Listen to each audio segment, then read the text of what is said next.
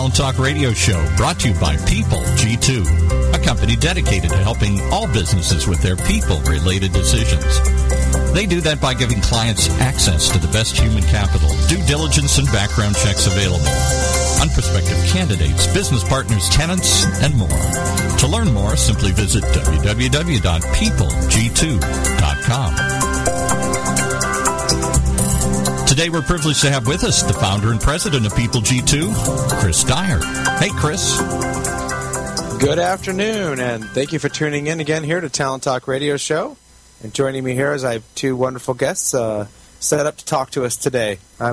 Seems like my cold has returned, so the husky voice, don't be fooled, it's still me. It'll go away, though, in a few days, I'm sure. But in case this is the first time you're tuning in, and my voice does not sound unusual to you today, let me tell you a little bit about how this show works. Basically, we really center the topics of this show around talent recruitment and management, leadership development, company culture, and employee engagement. So these being such timely topics for CEOs and entrepreneurs and HR pros, business leaders, that we hope that you can tune in here each week, learn something, whether it's from the live broadcast or from the podcast on iTunes or iHeartRadio, and then you can hear something that you take away and will help you grow, impact your own career in a positive way, and just hopefully take something that's actionable right away. So I've personally met so many of these inspiring leaders at events and programs where I've spoken, and had the real privilege of meeting them. And in this conversation individually between the two of us, thought we'd bring this conversation out to the public. So this show is really designed to give you an opportunity to listen on our dialogue as we explore some different topics that are related to their expertise, their interests, and what the audience at large generally likes to hear and talk about. So Talent Talk here is live every Tuesday, 1 p.m. Pacific Standard Time. You can get us on the TuneIn network, on the TuneIn app, or the TuneIn browser if you want to hear us live. But as I mentioned, you can also go on the podcast on iTunes, or you can find any iHeartRadio app browser. If it's iHeartRadio, then you just type in Talent Talk and you can find our past shows. So we've amassed a really great following. Over 276,000 of you interacted with at least one or more of the podcasts from the past through our different platforms, and we really want to thank all of you for doing that and being a regular part of it. If you have any questions for my guests today, you can submit them via Twitter. Just send that question and use that hashtag Talent Talk. If you got room, add in the @PeopleG2. That really helps us. My producer, Mike, can help me feed in the questions, and we'll work them into the show. All right, so now we got the business out of the way. Let's talk about my guests. My first guest will be Kevin Sheridan. He's the employee engagement and virtual management expert at, it's Kyra Cavanaugh. I'm probably murdering that, but we'll find out here in a second. And so Kyra Cavanaugh will be the second guest and president of Life Meets Work. So we'll have Kevin on first, and then we'll have Kyra after the first commercial break. So Kevin, welcome to the show. Thanks so much, Chris. I'm thrilled to be here, and I know Kyra is lucky we've turned out. Yeah, so tell us a little bit about yourself and about your company and what you're doing. So I'm a serial entrepreneur. I've started 3 different companies, and the last one was called HR Solutions. All 3 companies measured some form of job satisfaction or, for the last 18, 20 years, engagement. And I sold that firm 4 years ago. And while I was selling it, I wrote 2 books, and lo and behold, one of them hit 6 of the bestseller lists, and so that's changed my career.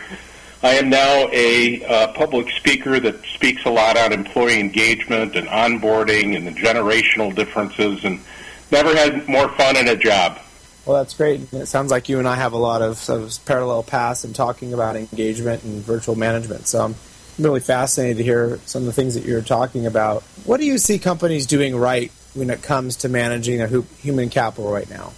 Honestly, not much, although there's hope. There's a lot that's wrong. What I do get hopeful about is that many companies are finally seeing how important it is to acknowledge and respond to the changing workforce that we have. As of last year, millennials eclipsed baby boomers as the largest single segment of the workforce. And their drivers for their engagement are entirely different. I'm hopeful that we've got a long way to go. I do see some companies respecting that millennials prize their life over their work, and they don't want to be doggedly coming in every day and spending endless hours working. They'd rather enjoy their life, which is actually something that us boomers could have learned from, but we were raised by different parents. The companies that are smart and leading edge, they're realizing that workplace flexibility is critical. Corporate social responsibility is highly valued by the millennials because they want to know they're working someplace that is giving back to the community. We're finally getting an increased interest in pre-boarding and onboarding because the report card on how new employees join organizations is just flat out awful. Only 44% of the people that are onboarded think that the welcoming experience was good. And so we do see an increased emphasis on that. I just actually did a webinar last week for the Society for Human Resource Management. We had over 4,000 attendees. It was the single largest webinar in the SHRM history. And that makes me hopeful that people are finally getting it, that they need to spend more time on this because, as I said in my book, 1 out of every 25 new employees quits on their very first day. Wow.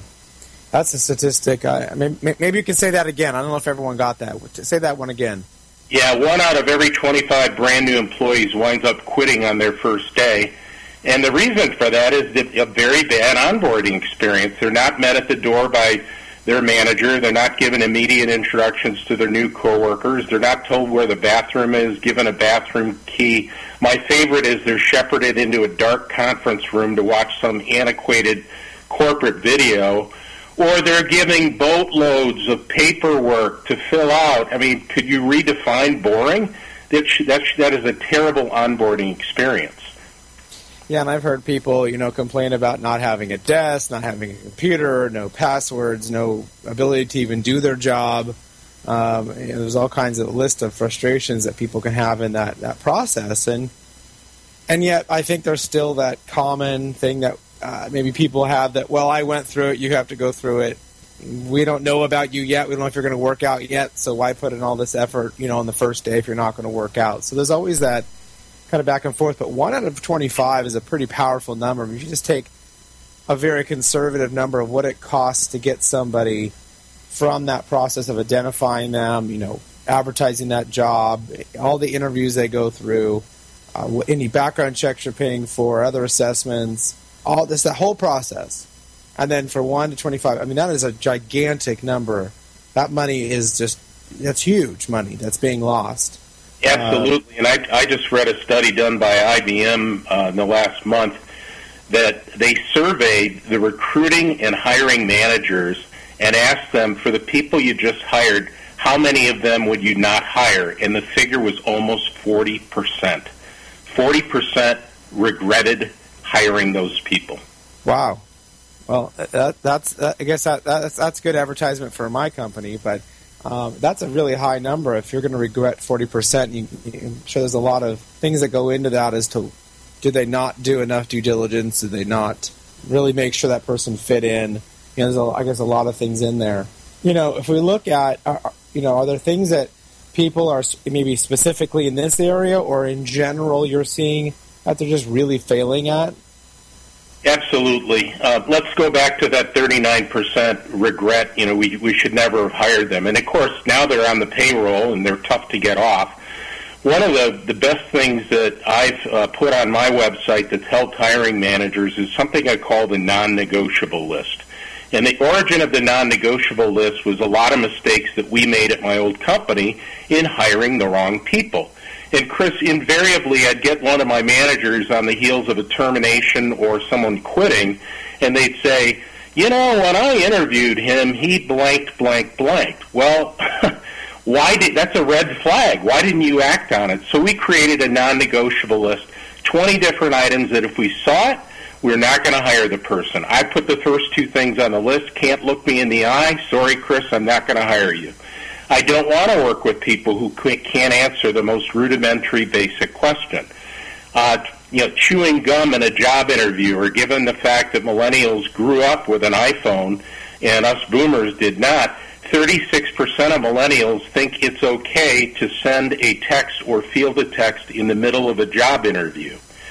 To me, that's bad parenting. So that's one area. I knew all of my best-in-class clients, Chris, and these are the top 10% on engagement. Every single one of them had a recruiting process that was like a gauntlet. They were really careful about who they let in the door. What else is not working? Well, Gallup's recent data for this year on what percent of the workforce is engaged, we're still at a paltry 30%. Only 30%. We got a long way to go on engagement. The number one driver of engagement, which is featured in my bestseller, is recognition. And there is a dearth of recognition out there. As Dan Pink says in his great book, Drive, there's a desert of thank yous out there. And there are other reasons why recognition is not happening, but should be happening. And I can elaborate on those if you'd like me to. Yeah, I'd love to know your thoughts on why it's not happening, because this is a very common theme that when I give talks on employee engagement, we spend a lot of time on is how to thank people, what's the process, what's sort of that, the philosophy behind it. But I am always shocked at how much, people are writing things down, and I'm like, this is not brain surgery. I did not get my PhD in employee engagement. This is just basic stuff. How do you thank people? How do you recognize them? How do you make sure they know you appreciate what they did? And yet that seems to be just a pillar into people being happy and wanting to continue to do their jobs and do them well. So I'd be fascinated to know kind of your thought process on why you think that's not happening. Well, it's interesting. When I wrote my bestseller, which is called Building a Magnetic Culture, there were 2 or 3 times that I went back to my editor and I said, I just wrote about the golden rule, why to treat others like you'd want to be treated. And, I feel like I'm almost talking down to the reader. And my editor and my coworkers said, no, I've heard you tell the war stories about, this terrible boss. And frankly, Chris, one of my most popular blogs this year was called Horrible Bosses. And I began it by saying, it's not an accident that Hollywood made a movie called Horrible Bosses because, frankly, there are millions of them. There was even a sequel to that movie. Is a horrible boss going to go out of their way to recognize your good work, Chris? Absolutely not. The other problem is you've got people that are bosses that are well-intentioned and they want to recognize and say thank you, but they're just too busy. And that's why one of the best practices on recognition is to make it inescapable. As Zig Ziglar said, people often say that motivation does not last. Well, neither does bathing. That's why we recommend it on a daily basis. Yeah, absolutely. And you have to have that process in place. You have to really have a mechanism where that can happen on a regular basis, and it can't be left to one manager or one HR person to do it. I mean, it really has to be, in my mind, a part of the overall culture of the company that this is what we do. We appreciate people. We find ways to recognize them. We find ways to say thank you. We find ways to go out of our way and let everybody know what somebody else did for me. Or else, you might have a month or two of thank yous and then it dies off if it's not a part of the culture. Do you agree with that? Absolutely. You build it right in to your hardwired way of doing things, which is another way to say culture. And the second driver of engagement is even more important now, given the millennials and they're taking over the workforce and now actually being asked to be managers. That second driver is career development.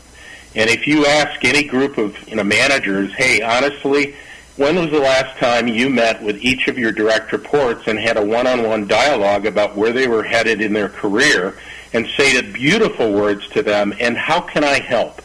Most managers have not had that meeting every quarter like they should. Well, millennials, they not only want a career path, they want a career trajectory that's essentially a rocket ship. They want to accelerate their process, so it's even more important to leverage off the best practices for that second driver, career development. Right. Well, you've mentioned the virtual manager, your bestseller, and so, this was something that was really interesting for me because my company is virtual. We took it virtual about 7 years ago, and it's been the best thing we ever did. And so this is really a different model. It takes a lot of different sets of skills. I know when I speak about it, people are, it's almost like I'm asking them to learn French. I mean, it's just so foreign to them. that this is an idea that can work, that it can possibly exist and be successful.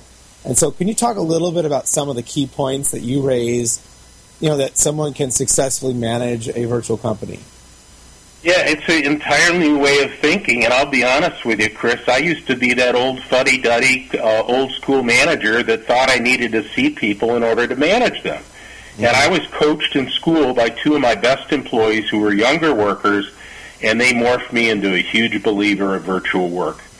Chapter 1 extols all of the virtues, both for the employer and the employee, of why workplace flexibility is critical. It shows that if you want to be a best place to work, you better have a work-from-home policy if it's at all possible that jobs could be telecommutable. 82% of the Fortune 100 best places to work allow workplace flexibility.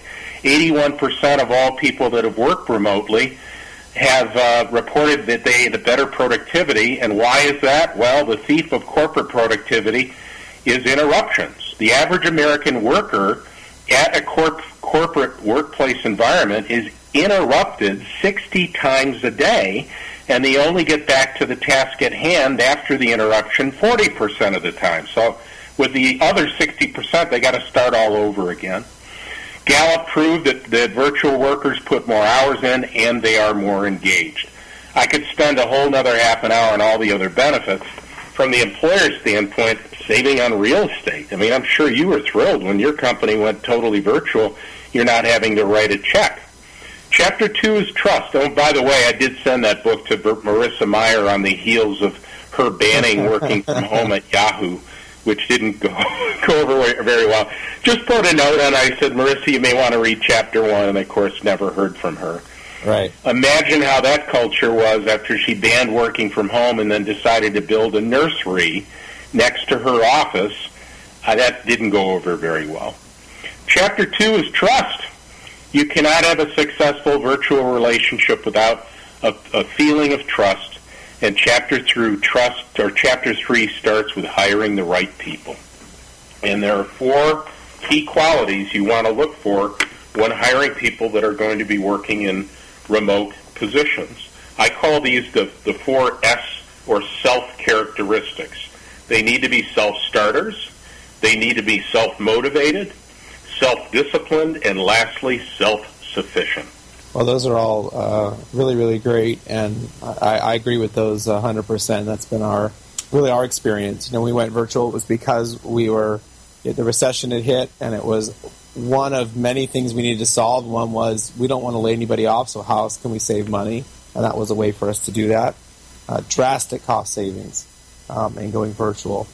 But what we found is that some of our staff that maybe weren't really holding up their end of the bargain, they decided they didn't like it and they left. We had just a few of those, so they kind of opted out on their own. But the rest of them, it was very, very clear because who was doing what work and who was really doing great things. So for us, it made it much more transparent as to who the best of the best were, because now everything had to be measured as opposed to everyone, being in a large room, and it's easy for people to look busy. It's easy for people to share in other people's work and appear like they really were a part of something. When you go virtual, I think that all changes dramatically. But one of the interesting components about virtual is this sort of partial virtual. So we've gone completely virtual. So for us, there's no in between. But there are companies that try to have some work from home or telecommuting policies. Do you find that that's a bigger challenge because you have some people who are in the office and some people who aren't, so that FaceTime and the politics and things like that become more complicated? Absolutely. When you work virtually, it's very lonely. There's feelings of separation and isolation, and so if you're managing people that are working remotely, they need a little more recognition. There should be regular connection calls. They should have all the technology to feel they're part of the culture and the company and part of the wider purpose. I worked virtually for a couple years when I founded my first company, and I was in a basement. I just made it a regular habit to get the heck out of the house. I'd go for a 3-mile run, make myself a sandwich, and go sit by the pool for a half an hour, which was really, really a nice break. virtual workers also love to walk their dogs. And, when they're walking their dog, they're thinking about new innovations. They'll come up with ideas that benefit the company, which I think is just a win-win. Yeah. And for us, one of the important things we've done recently is put people into small teams. And they have to regularly work with those teams, talk with those teams, and that kind of helps pull people out of that. There's that loneliness component you mentioned. But if you have a regular team, then you have a group of people who you talk to, you rely on, you socialize with, even though it's virtual. And we kind of got a lot of our best practices out of a great book called Team Genius that I suggest anyone reads who works with teams and wants to know how teams really can work effectively. It was a great book for us. I know you also were kind of running out of time here, but you had another book called Building a Magnetic Culture, which kind of draws in about talent, empowering people, sustaining that, and creating a great environment. What are some of the challenges that companies face when they're trying to really build a successful culture that you see? I think the biggest challenge is a lot of companies haven't really defined culture, and you'd be hard-pressed to find one clear and consistent definition of culture because it encompasses a lot of things. I've always called it the invisible architecture of the organization, or the invisible hand that guides values and behaviors of the employees that work there. It's what's being said when the boss is not in the room. It's everything about the company that's not in the company handbook. So defining it is critical. I would define it as the beliefs, values, and shared vision of the organization, the cultural aspects of workplace flexibility. Does the company prize diversity and inclusion? And then the big one, which is the missing driver of engagement, is do they encourage fun? The sad thing, Chris, a beautiful thing, the average 5-year-old laughs 113 times each day. The average person that's been working a while, that's 44 years and up, laughs a whopping 11 times per day. That's awful. We need more laughter and levity in the workplace, and after all, the main reason people quit is job stress.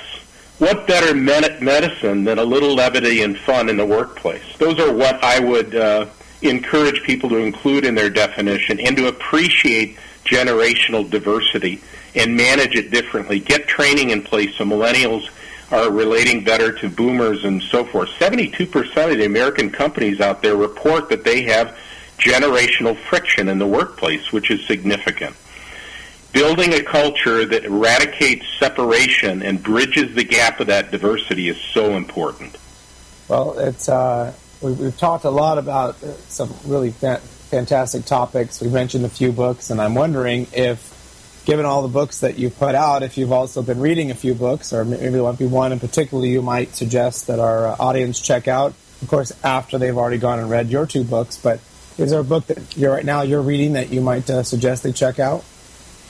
Absolutely. It's actually it's along the lines of the need to reflect upon oneself, because after all, one of my main messages on engagement is everybody has to accept their own role in their own engagement. So I'm reading a book called A New Earth. It's been out for a while. It's by Eckhart Tolle, and it's really just an exploration of self, who you are, how ego can control you or guide you to the right place, and really how to live your personal life differently. I found it interesting, the parallels with employee engagement.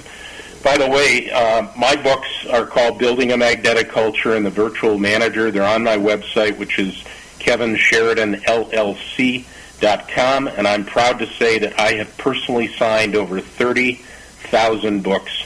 So if the people get the book at my website, they'll not only get it at a discount, but I will personally sign it for them. Well, that's great, and I hope your hand holds up. Yeah. That'll get you an old school a signing machine or something, because that's a lot of signatures. Well, you write a book on engagement, you better show the behavior of an engaged employee, which is extra discretionary effort. So I don't mind doing it. Well, it's really been a pleasure having you on the show. We did not get to everything, and so I really want to make sure we have you come back at some point, and we can get to everything else that we didn't get to, and continue this conversation about culture, engagement, and virtual workforces. But, Kevin, it's been a real pleasure having you on the show. Chris, thanks so much. I really enjoyed it. All right, up next we'll have Kyra Cavanaugh, who will join me after this quick commercial break. Imagine what it would feel like to lose everything. Your job, your home, your family, your dignity. This has happened to thousands of the men, women, veterans, and young adults we serve at Working Wardrobes. What do we do to help? We provide career development services, life skills workshops, job skills training. We provide the perfect interview outfit, and we get clients placed in jobs. Call Working Wardrobes, 714-210-2460. Donate, volunteer, invest, hire. When it comes to pioneers in their respective industries, we all know the Apples, Starbucks, and Trader Joe's of the world. In the realm of recruiting, Decision Toolbox is the industry's best-kept secret, with 90% of their business from referrals and repeat customers. For over 20 years, Decision Toolbox's U.S.-based team of recruiters, sourcers, professional writers, quality personnel, and tech support has perfected a Six Sigma approach to talent management. No matter the size of the project, Decision Toolbox delivers incredible results. A cost per hire less than half of what contingency firms charge, with the winning candidate presented in an average of 14 days, all with a 12-month candidate warranty. With results like that, Decision Toolbox won't be a secret for long. Visit us at www.dtoolbox.com for more information.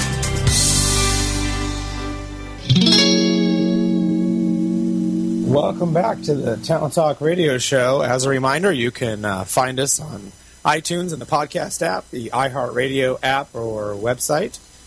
You can also go to talenttalkradio.com, and we're happy to, you can find all of our shows there, listen to past shows, and interact with us on Twitter or Facebook, wherever that is.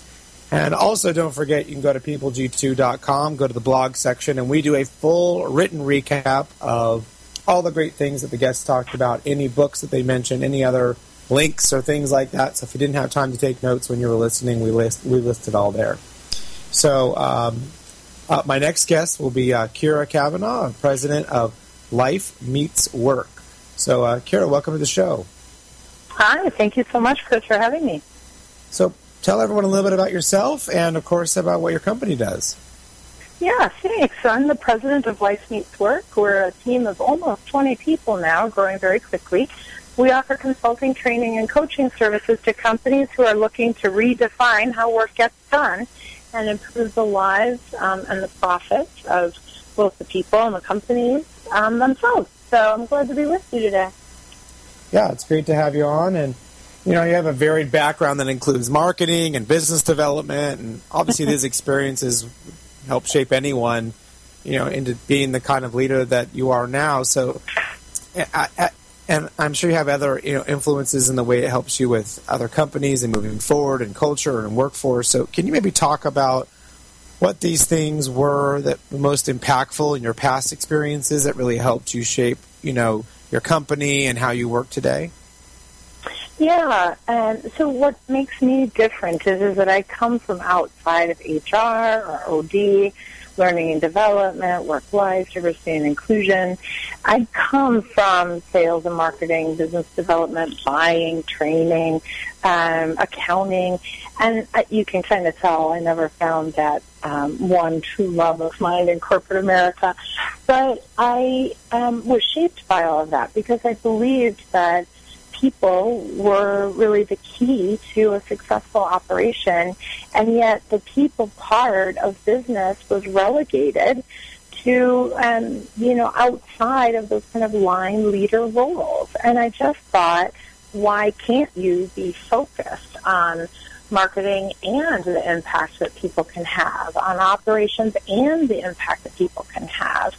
And in my final role before I went off and started Life Meets Work, I really started to become very intrigued by kind of that dynamic and what happens when an organization really does focus on people and how they don't have to be mutually exclusive. You can invest in people and care about the lives of people and still be a highly profitable, highly big growing company. So I think it shaped this idea that it's one or the other, it shapes me and my perceptions to realize it can be both. Mm-hmm. And this is really a different idea. I mean, these are, you said you're sort of kind of going against the grain a little bit in some people's perceptions. So can you talk a little bit about what it means to help these companies really think differently about work? Yeah. So I joke that, in MBA schools need to go through the same kind of transformation that medical schools have gone through over the last decade. That in the medical school example, there was sort of this realization at some point that doctors needed bedside manner, that it wasn't enough to be technically proficient. And I believe the same thing that needs to happen for our senior leaders as they're growing and developing in their careers. They need to recognize and understand people as an asset, not a cost center, not something to be managed, but something to be people, to be optimized. And until or unless the senior leadership of an organization makes that connection, then anything that those companies are doing, whether it's expanding paid leave, which we've seen explode over the last year, whether it's implementing a flexible work program, improving the benefits packages, and other sorts of support, unless they see that this is more than just this investment in making people happy, and they really start to look at the organization, the structure of the organization as a whole, then people are going to continue to leave. We do a ton of training with middle managers primarily, sometimes senior leaders, sometimes HR people, and managers by and large across industries, both private and public institutions, they're exhausted. And they're running out of ways to motivate people. They're running out of ideas about how to get more work out of people when headcounts have never come back to those original pre-recession levels. And so what the work we do and the work that I'm really passionate about is to help leaders at all levels understand that it isn't about being nice to employees. It's about really understanding the contribution that engaged, happy, supported people can be making. Yeah, that's really important because it's easy to do something on the very short term, a very superficial level that might make people happy, for the next 10 minutes. Like, you could just buy them pizza, I guess, or something. But put a pool table in the break room. Right, or, I don't know, hand out candy. I mean, there's those things, and it's not that people don't like those things, but that's not going to overcome other larger issues like, do I really have the autonomy to do the job that you hired me for? Do I really have the tools and the resources to do the things you want me to do? Are the goals of the company and my goals specifically as an employee realistic to the job that, I'm being asked to do? And there's so many things that go into that on a much deeper level. And, does the company work well together as a company, as a culture? And, how are those leaders interacting, across the board? Those are much bigger, harder topics. I mean, it's a lot easier to buy pizza and hand out a Snickers, but those bigger issues are really going to have a huge, I guess, a more dramatic impact, I might say. Do you agree with that? Yeah, absolutely. We joke that we do the hard work. We don't do the easy work. It would be much easier for me to be selling benefits, right? We sell wellness, huge money spent in wellness over the last few years. And when you ask HR professionals now, did you get your money's worth? You're not always going to hear positive results.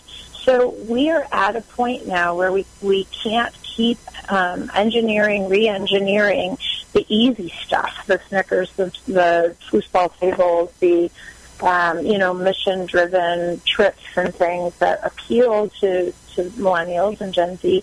We've run out of the ability to optimize our engagement based on those kinds of easy fixes.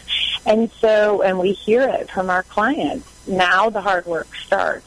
The challenge for HR and OD and learning and development, diversity professionals, et cetera, is that it means engaging their leadership in understanding the business case for doing the harder work. We have a client that calls it shiny shinies, right? The Snickers bar example that you gave. We can't just keep chasing shiny shinies.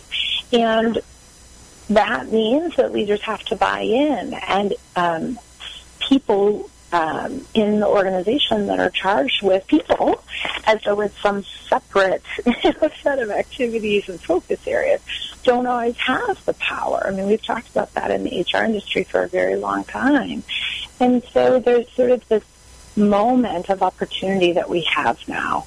And leading organizations are making those connections. We have leaders in our client companies who are pulling me aside and saying, we have to do this hard stuff. We have to get this right. And I don't necessarily know how to do it, right? It's that humility as a leader that really creates opportunity. But you're right, it's much harder work to do. So you kind of identified, you're doing this hard work. So what are some of the greatest challenges that you see in this current workforce, and even kind of going into the future, that people are really going to have to tackle? Well, I think we have to stop blaming millennials. I hear a lot of leaders blaming millennials. If only millennials were acting the way boomers acted, if only millennials would just understand the business of business, then we wouldn't have all of the challenges that we have. We wouldn't have to rethink our workplace. If only, the talent shortage wasn't finally catching up with us, then we wouldn't have to do this hard work. And the bottom line is that we have been squeezing productivity out of our organization for a long, long time. And so the hard work that has to be done now is to really think about performance management, but not by abolishing annual reviews. It isn't. Performance management is no longer the focus. The hard work isn't about rethinking the annual review. It's about skilling up every single manager to be able to accurately convey their expectations in ways that people completely understand, and for everyone, peer-to-peer, leader to subordinate, to be able to hold each other accountable. That's one example. And it's not happening. When we have conversations with managers, it's amazing what happens. They start to see where the breakdown is in their conveyance of expectations, and they start to see that holding people accountable is really just the follow-on to how to set those expectations in a way that everybody can measure whether or not stuff is getting done. That would be one example. I think another that we spend a lot of time working with managers on is this issue of capacity and workload. It is no longer enough to expect people to be available 24/7, 365. And so what does that look like? It might mean that a manager has to have the difficult conversation with his or her leader to say, you know what, we can't do this in the time that is allotted. And yet when so many people are still living in this post-recession fear of I might lose my job if I manage up, then we're not addressing the hard work of overwork and workload. So those would be two examples I'd give you. Yeah, and those are really important things to think about. From the standpoint of culture and kind of shifting culture, we talked to the first guest a lot about culture and kind of get your perspective too. How easy or difficult is it to make that shift when companies identify that, hey, we need to go from point A to point B? So how difficult do you think that is to make it happen, and how successfully do you think companies often do that? I think it's incredibly difficult. It's like moving the Titanic. And so what needs to happen, we tend to think about, okay, we've got to shift the culture as though it's this 7-year odyssey that everyone has to go on. And what we've been very successful doing is, as the Heath brothers would say, shrink that change. Just get managers to talk with their teams about a couple of things that they can do that would make a difference to like you mentioned, the autonomy, the culture, the ability of people in the organization to make decisions.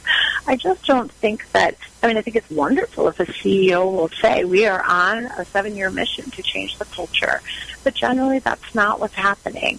The way it changes is to really just start to have conversations between managers and their teams around what matters. Where is the value that we're offering? How do we clear out low-value work so we can focus on the things that matter? I wrote a book about that called Who Works Where and Who Cares? A Manager's Guide to the New World of Work. And the whole entire point was that when managers have those kinds of conversations, then the culture of an organization shifts one team at a time. And that's doable. That's much more doable than embarking on some massive, Titanic journey. Yeah, absolutely. And sounds like an interesting book that our guests might want to, our audience might want to check out. There's a lot of ideas about management and leadership that have kind of changed dramatically over the years, and I think this is part of the problem is we still have this one particular group, whether it's just a more traditional group or an older group. And that when this is not a new phenomenon, we always have had, the quote-unquote fuddy-duddies, looking down on the next generation that's coming in. So millennials are not, this is nothing new for the next generation coming in. But, kind of over the years, a certain understanding on what makes quality leaders has changed, over the last, let's say, 50 years pretty dramatically. And one of the backbones of any business are those kind of mid-level hands-on managers that have that influence on culture, as long as they kind of know which direction it's supposed to be going, that really senior leadership should be providing. So I guess when you look at these current and future workforces, what do you identify as that the management level that will be most key to ensuring the stability and longevity for employees? Is it C-level? Is it mid-managers? Is it, where does that really sit? Well, I think there are two opportunities that we hear about. If someone is going to keep a big sort of organizational change effort from really taking hold, it's usually at the director or kind of assistant vice president level that the rubber meets the road after the senior leadership says, this is our vision. The leaders at that level now have to figure out, how do I take the senior leader vision and actually operationalize it? And it breaks down because a lot of times they don't have that support. So I'd say that that's one area that really needs a lot of focus whenever an organization is making a big change, launching a big initiative. Where I hear, though, time and time again, our clients' concerned is with that middle manager.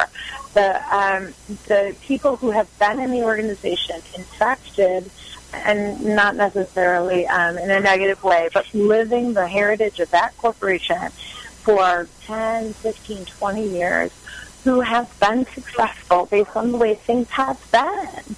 And so there's a lot at stake for them to be able to take risks and try something new, and they need support. They need training. And we know that in general, middle managers who have been in organizations for the last 7, 10 years, as training budgets were cut, there's organizations that are playing catch-up now to get managers those new skills. We call them, 21st century management skills.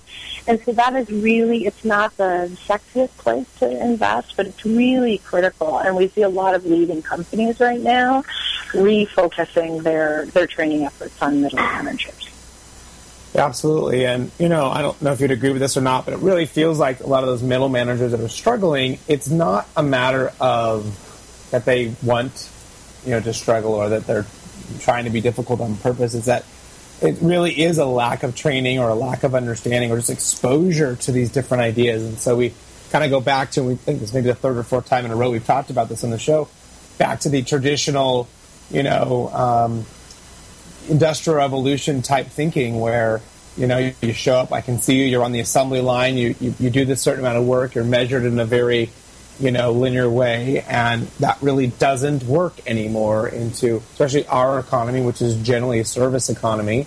We don't have, most of our workforce is not on an assembly line or anything that closely resembles the Industrial Revolution. So, it's a matter of at least giving them the opportunity to understand it, that there are other ways to approach it, because they're, in my opinion, just approaching it the way that they know, which is sort of that baseline thing that we're all kind of taught subtly and throughout in our upbringing and in society. Is that how you see it, or is there more to it? Yeah, I totally agree with you. I think that traditionally, as leaders, many of us have grown up with that kind of hierarchical ideal that as a middle manager, I am expected to have the answers, and yet I don't have the answers.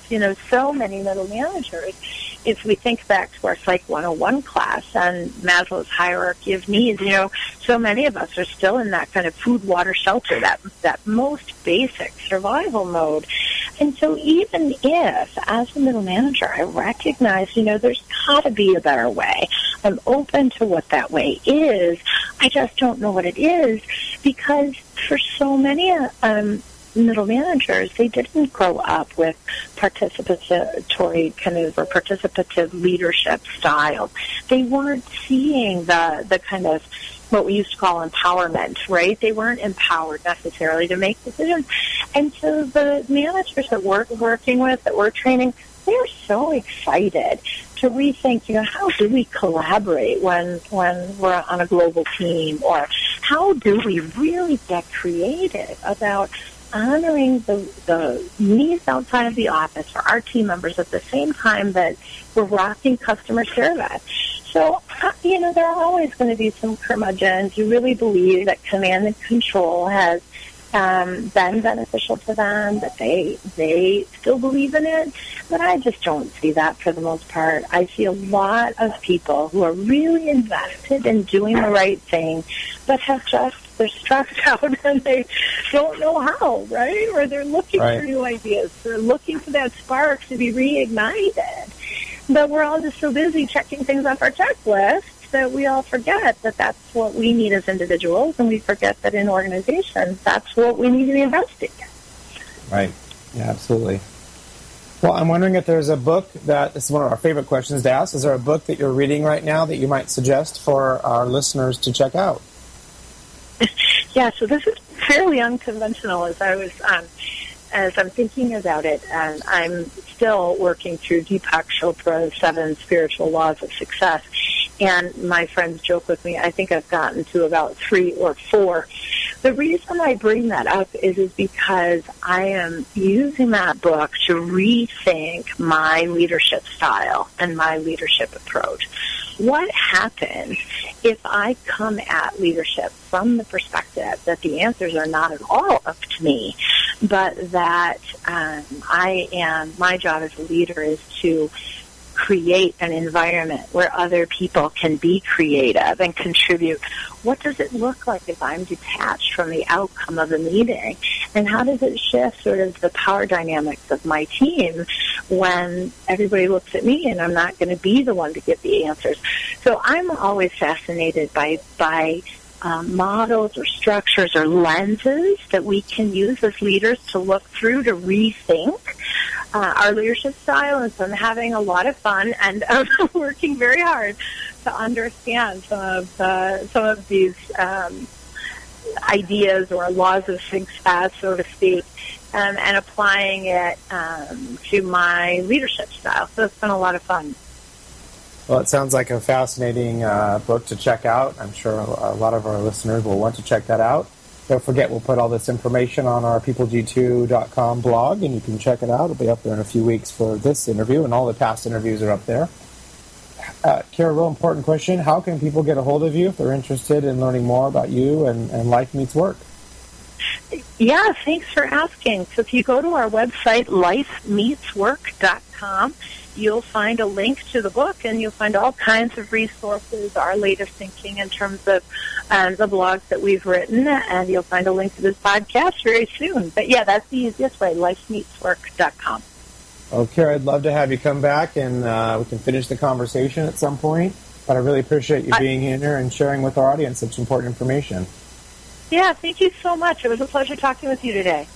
All right, thanks again to both my guests. Hopefully all of your listeners gained something you can take back and help you in your own career at your company.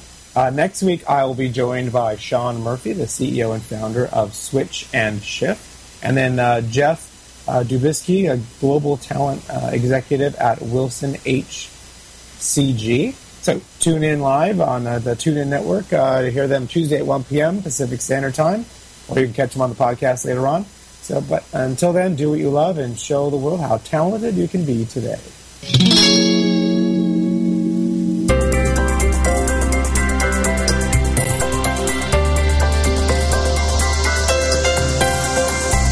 You've been listening to Town Talk Radio Show, brought to you by People G2.